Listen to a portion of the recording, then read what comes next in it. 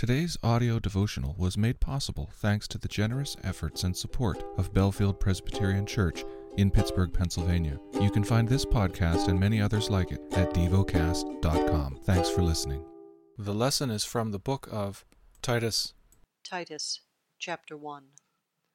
Paul, a servant of God and an apostle of Jesus Christ, for the sake of the faith of God's elect and their knowledge of the truth, which accords with godliness, in hope of eternal life, which God, who never lies, promised before the ages began, and at the proper time manifested in his word through the preaching with which I have been entrusted by the command of God our Savior, to Titus, my true child in a common faith.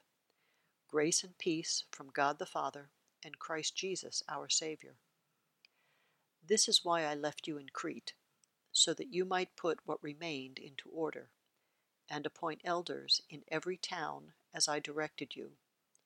If anyone is above reproach, the husband of one wife, and his children are believers, and not open to the charge of debauchery or insubordination. For an overseer, as God's steward, must be above reproach. He must not be arrogant, or quick-tempered, or a drunkard, or violent, or greedy for gain, but hospitable, a lover of good, self-controlled, upright, holy, and disciplined. He must hold firm to the trustworthy word as taught, so that he may be able to give instruction in sound doctrine, and also to rebuke those who contradict it. For there are many who are insubordinate, empty talkers and deceivers, especially those of the circumcision party.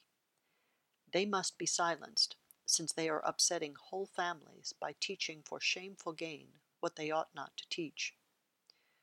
One of the Cretans, a prophet of their own, said, "Cretans are always liars, evil beasts, lazy gluttons."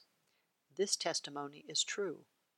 Therefore rebuke them sharply, that they may be sound in the faith, not devoting themselves to Jewish myths and the commands of people who turn away from the truth. To the pure, all things are pure, but to the defiled and unbelieving, nothing is pure. But both their minds and their consciences are defiled. They profess to know God, but they deny him by their works. They are detestable, disobedient, unfit for any good work. Meditate and dwell on what you're paying attention to in God's Word. How has it connected with your heart or mind?